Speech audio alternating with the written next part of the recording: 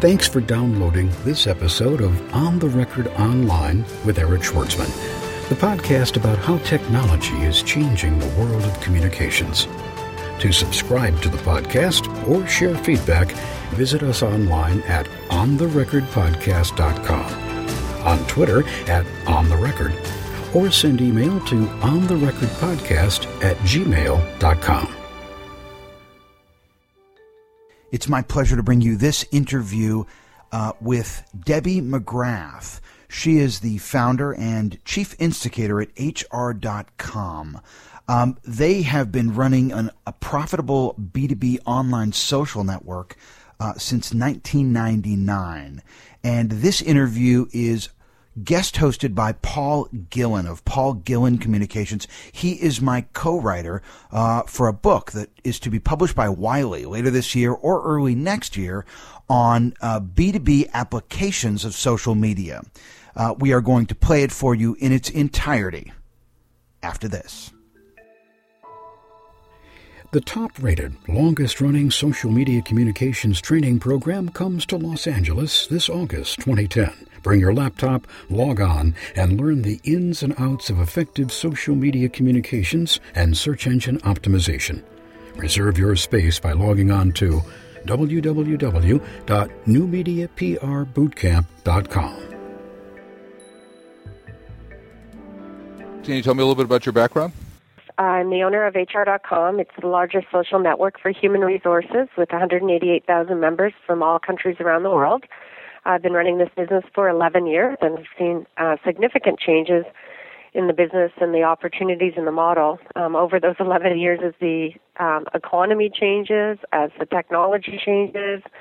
The only thing that seems to be consistent is that there's still HR and people issues throughout the world. So, how'd you get the idea to start it?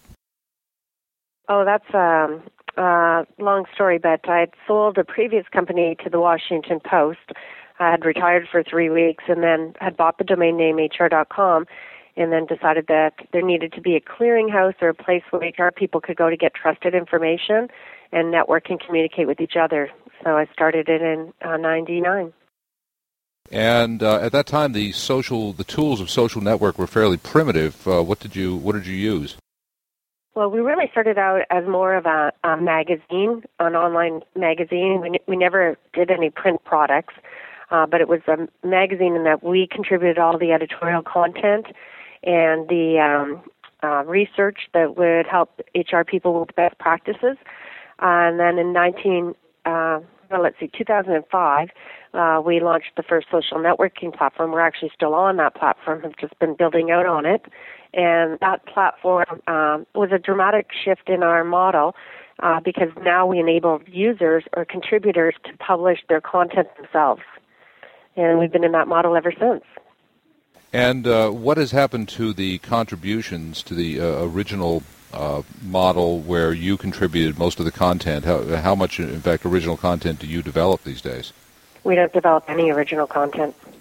And so what are the core features that seem to be most popular with your audience? Learning and education. And so we have continuing education credits, or in the HR space it's called HRCI credits, and they get that for their degree or certificate process. And we have about 30 of those sessions, which are webcasts every month with an average of attendance just under 400 people.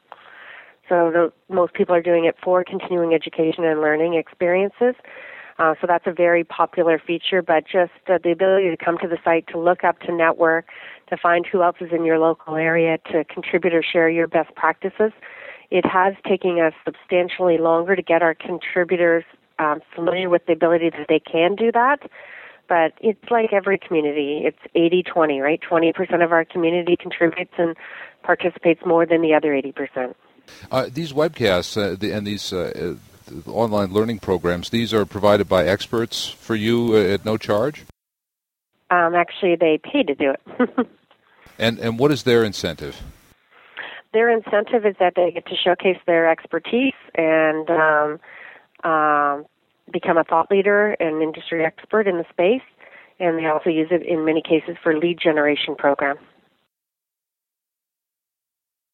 Now, if you're delivering accredited courses, what kind of discipline do you bring the process of building your programs so that they meet the demands of accreditation? So we have very strict deadlines that are put on through a third-party accreditation unit, and every single webcast has to be accredited. It has to fit certain dimensions, so it has to be only educational, can't be sales-orientated, has to be 45 minutes in duration with 15 minutes of interactive Q&A. We do provide transcripts and PowerPoints to all the audience, so the association or the industry body governs what happens in those so that we get the certification approved. And do you generate revenue from the accreditation itself? No, we don't. What are your primary revenue sources? We have revenue from what we call events, and events can be a virtual event platform that we've built or our webcasts. We also have revenue from on-site advertising, so even if they're going through the website and connecting and networking to people, we have on-site advertising, and then we have a subscription model. Online subscriptions have been kind of a dicey service to monetize. Has that been a successful revenue generator for you? It hasn't been as successful as we'd hoped, but they do get premium content that's not available through regular subscription, and it's an aggregation of a number of third-party services, and it's very focused on a specific portion of our membership, which is the small to medium-sized business. But it is hard slogging trying to get those converting. Yeah, I can imagine. What can you give me any numbers of how many paying subscribers you have? We don't actually disclose that. So. Mm-hmm. How about total membership? Do you disclose that? Yeah, 188,000. And can anyone pretty much register, or do you do you review registrations to make sure you're getting the right people? Anyone can register. Part of the free registration, they actually have to accept one ad from a sponsor a week, and that's it. That's interesting. How does that model work, accepting a free ad?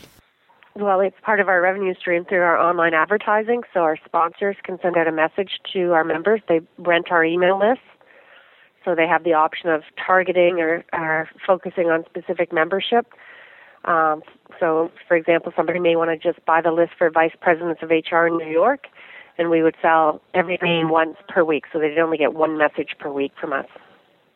And that seems to be okay. You haven't had any substantial complaints about that?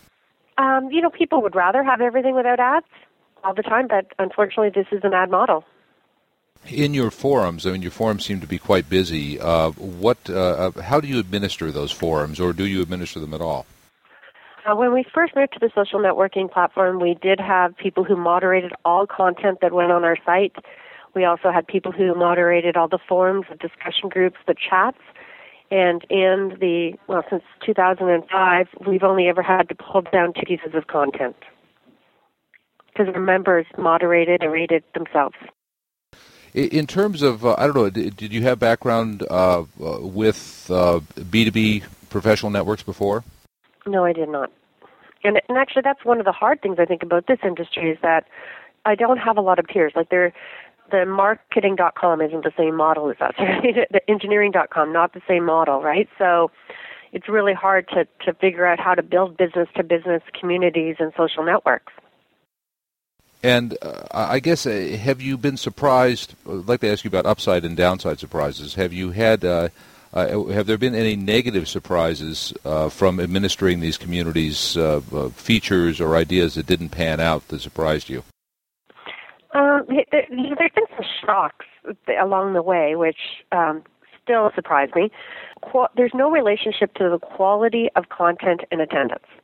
Right? So if, for example, you have some very well-known speaker like a Jim Collins on our community, the attendance isn't substantially higher than if you have a no-name person.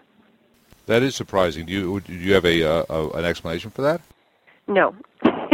Okay. But it's consistent, right? So we've had some people that we would pay, because we used to do physical events, that we would pay, $60,000 to $80,000 for an hour keynote, and we've had them come and deliver things online for us, and the attendance has been, not as high as some of the free people that you don't know. Does it seem to? Are there certain tricks with topics that seem to resonate with the group? Yeah, and with our group, it's all legal compliance, right? If we can have anything to do with new regulations, especially in the U.S., where Obama's putting through a lot, the attendance is significantly higher than if it's something to do with just ordinary best practices. You mentioned the 80-20 rule, and I think actually a lot of online communities would say it's more like the 99-1 rule, where really a very, very small percentage of your contributors contribute the vast majority of your content. Have you learned any tricks for stimulating involvement as contributions? No. You know, it's a real struggle, and I think that people don't understand the value of sharing. That if they share, others will share. But no, it's hard to get the people to contribute. How about articles that you have on the site? Are those are all contributed then by outside experts? Yes, they are. And is it generally original stuff that they create for you, or do you look for what people are already writing online and look for ways to repurpose that? Both. It's a combination. All of our webcasts are original content and creation. I don't suspect a lot of our content is unique, that they could be publishing it elsewhere, but that's fine for us. The surveys that you run, are those sponsored as well? No, they're not. We run those really more trying to create like a Zagat-like guide where our members, and frankly we haven't done a great job with this, but we're giving it another shot, so sometimes you have to just keep trying it, right? But we do believe that the Forrester-Gardner model for an analysis is flawed, where you have a high-profile analyst looking at a system and going through demos, but not really talking to the users or the customer experience, and that they're being paid to do that. And we believe that if we could get feedback from the people who use the systems in a survey, and then you could create more meaningful metrics like a Zagat guide in terms of perceived ROI, customer experience, that sort of stuff, that would be a lot more meaningful. What do you do with the results of these surveys? We publish them for people. We share them, first of all, in our virtual events, and then we publish them for people to come in and compare their results to others.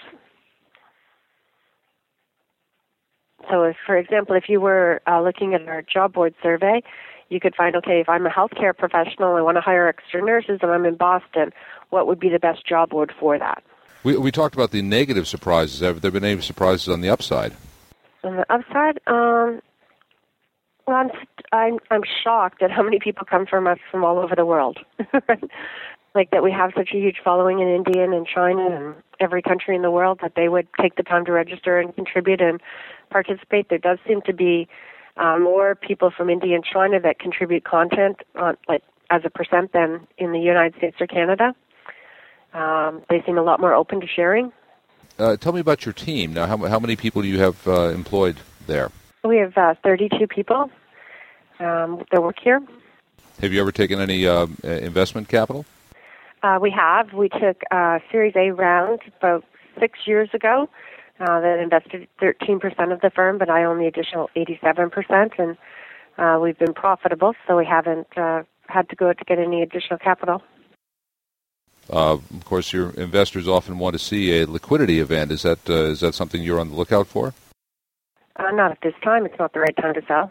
I guess if someone was to start a B2B professional community, what would you tell them? What guidance would you give them from these 11 years of experience you've had? I would really recommend that they had some industry cheerleaders, so people who really have domain expertise to stimulate the community and get the content going.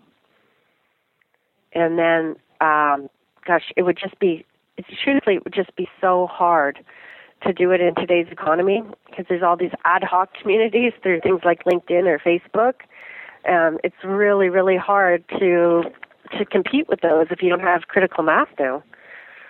Because people can start their own communities or do stuff like that unless you have, all components on firing. So you need advertising, you need webcast, you need a virtual event platform, you need like a membership value proposition. It would be very hard to start again.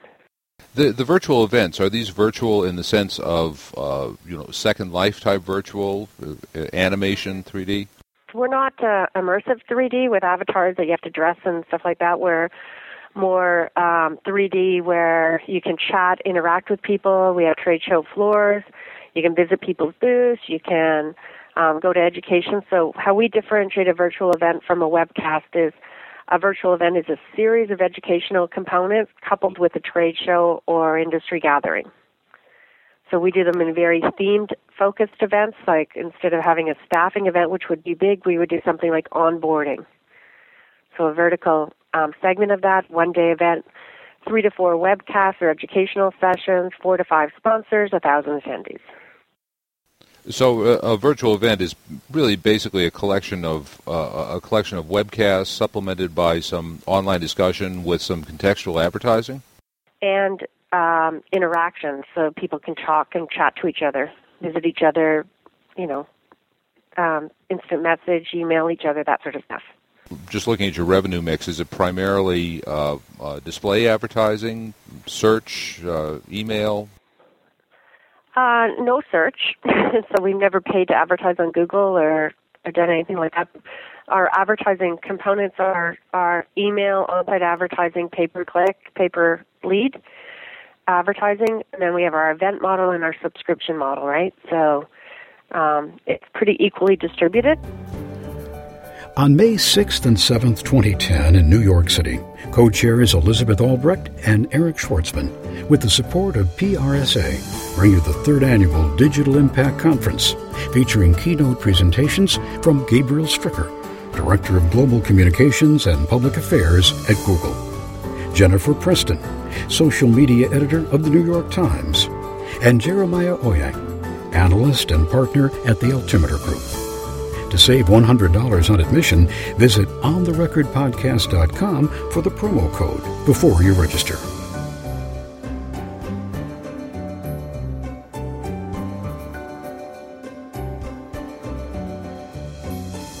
And I guess, are there any moments in the last decade you've been doing this that you that stand out in your mind? Events that happen, funny events, enlightening things that happen. Just something that really crystallized this experience for you. Yeah, I can tell you when. I'm always one to push the bucket. Like we were the first company to move, or business community to move to a social network before even Facebook was really popular, right? So we went.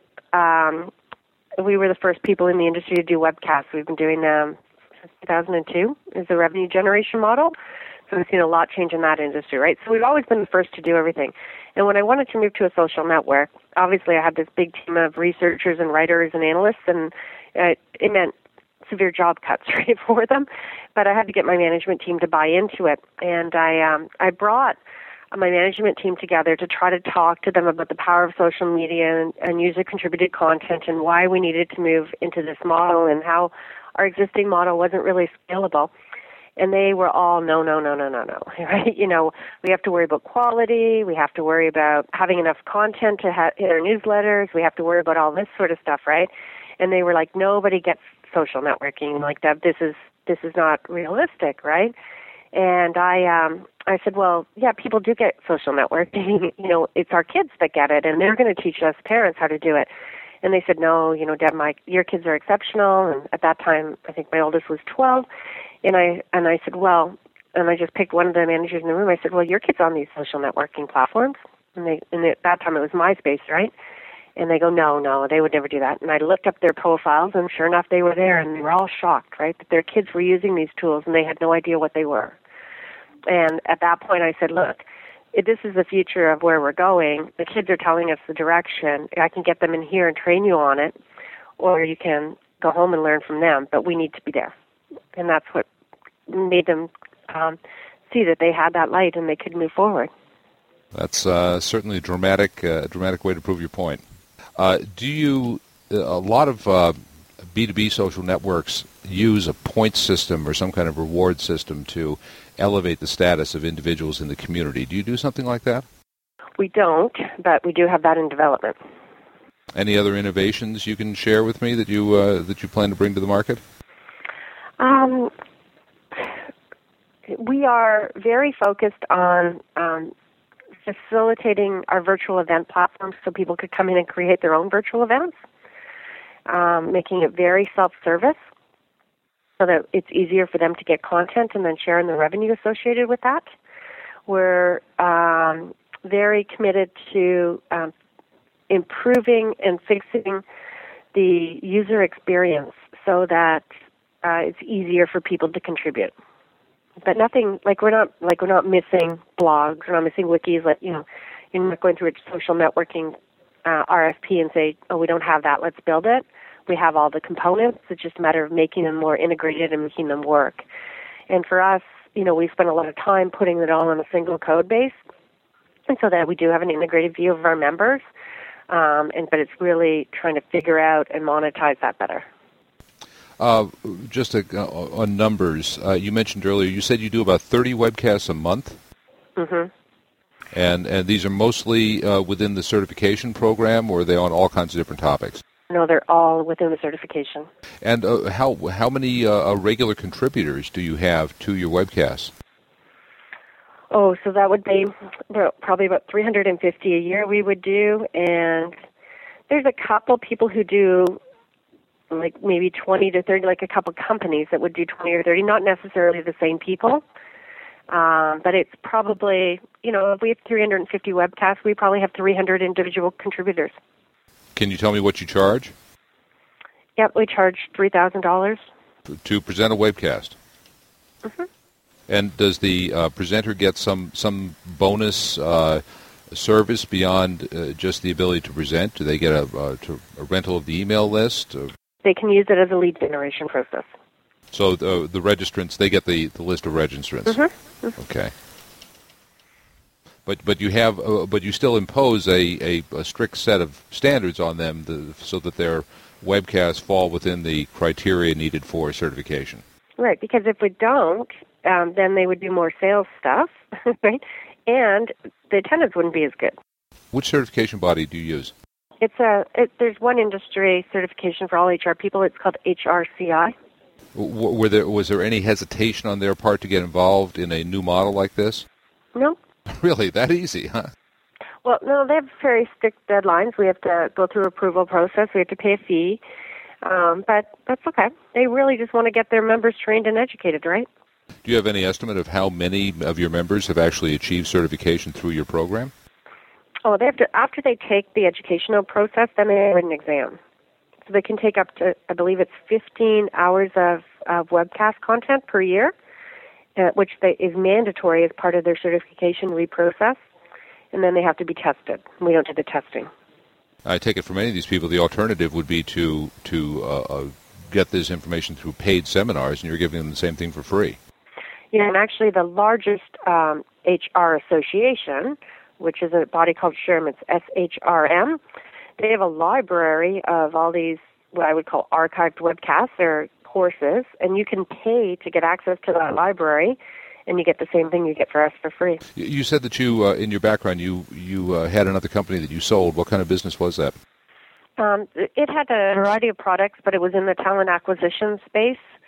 So we did high-tech job fairs, we did high-tech career publications, we powered 52 job boards, including the current Workopolis in Canada.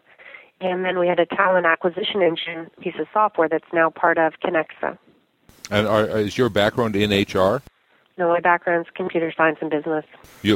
What about this market attracted you in the first place? Just kind of when I landed in after I graduated. You've been listening to On the Record Online with Eric Schwartzman, the podcast about how technology is changing the world of communications. To subscribe to the podcast or share feedback, visit us online at ontherecordpodcast.com, on Twitter at ontherecord, or send email to ontherecordpodcast@gmail.com.